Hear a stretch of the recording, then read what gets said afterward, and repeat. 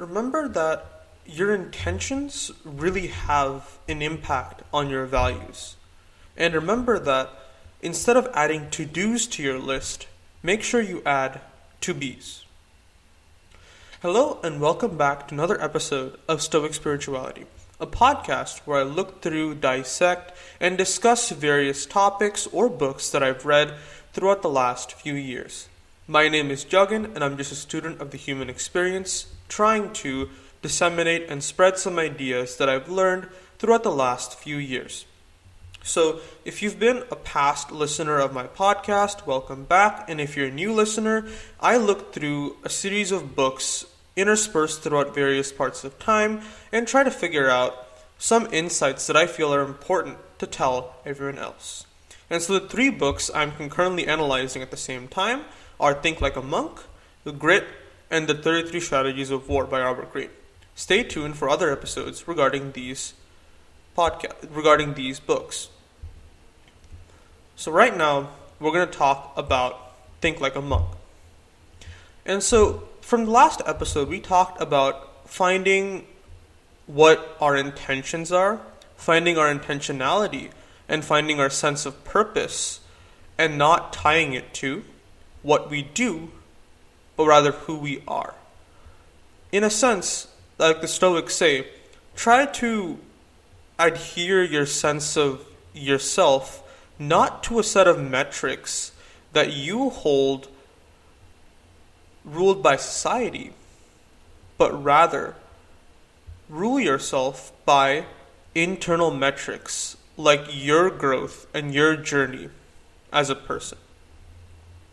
And remember that these external metrics that society imposes upon us, they are metrics of success in some cases. But more often than not, your intentions, your values, your mindset, your way of life, all these intangible things, all these ways you react to the world around you really determine who you are. And something that really discourages us from choosing or allowing us to see the world in this way is the effect of different intentions. So if we take a look at different people's intentions for why they do something, may it be reading a book, or may it be joining a club. For instance, someone could read a book simply because they want to prove themselves as better than another person, to establish a sense of superiority over another person, because they can read this book and they can really show that they're multifaceted. And there's another intention, which is someone who genuinely wants to learn or build their knowledge base. And so if you look at the overall result, there's no real difference. The book is still read to the eyes of the third person, the outsider, or the viewer. However, there is a huge internal difference in the intention or the action being done. Because for one person, it was a matter of ego. But for another person, it became a matter of knowledge and rather humility, trying to grow one's knowledge or sense of self. While this is just an arbitrary example, and it's just kind of a mini story, it kind of shows the importance of intentions. Because the intentions determine who you are, they determine your values, they determine your words, and they determine your actions. And while it's not easily seen on the surface, for someone who knows what to look for, there is a huge internal difference, not only for your own self, but to people that know what the power of intentions are. Another point of importance is consider yourself, or consider a time where you rather wanted to start a new project, start a new adventure, start or set a goal for yourself. And the most typical one that a lot of you may relate to or know about is a fitness routine. Starting a time where you want to go to the gym, or you want to exercise, or you want to find yourself to get in physical fitness. And so for a lot of people, the intentions behind why people want to go to the gym or why they want to exercise is unfortunately usually vested in ego rather not unfortunately, but is vested in ego. People want to look better. They want to feel better. They want to be judged by society in a lighter capacity or a lighter way. And so we find ourselves going to the gym. However, one thing you may have noticed, or something you will notice later on, is that the sense of fulfillment, the satisfaction, and just maybe even the soreness the next day, and the happiness you get from splitting your mind from the monotony of work, or rather the amount of work you have to do, and doing another activity outside becomes a source of joy and happiness.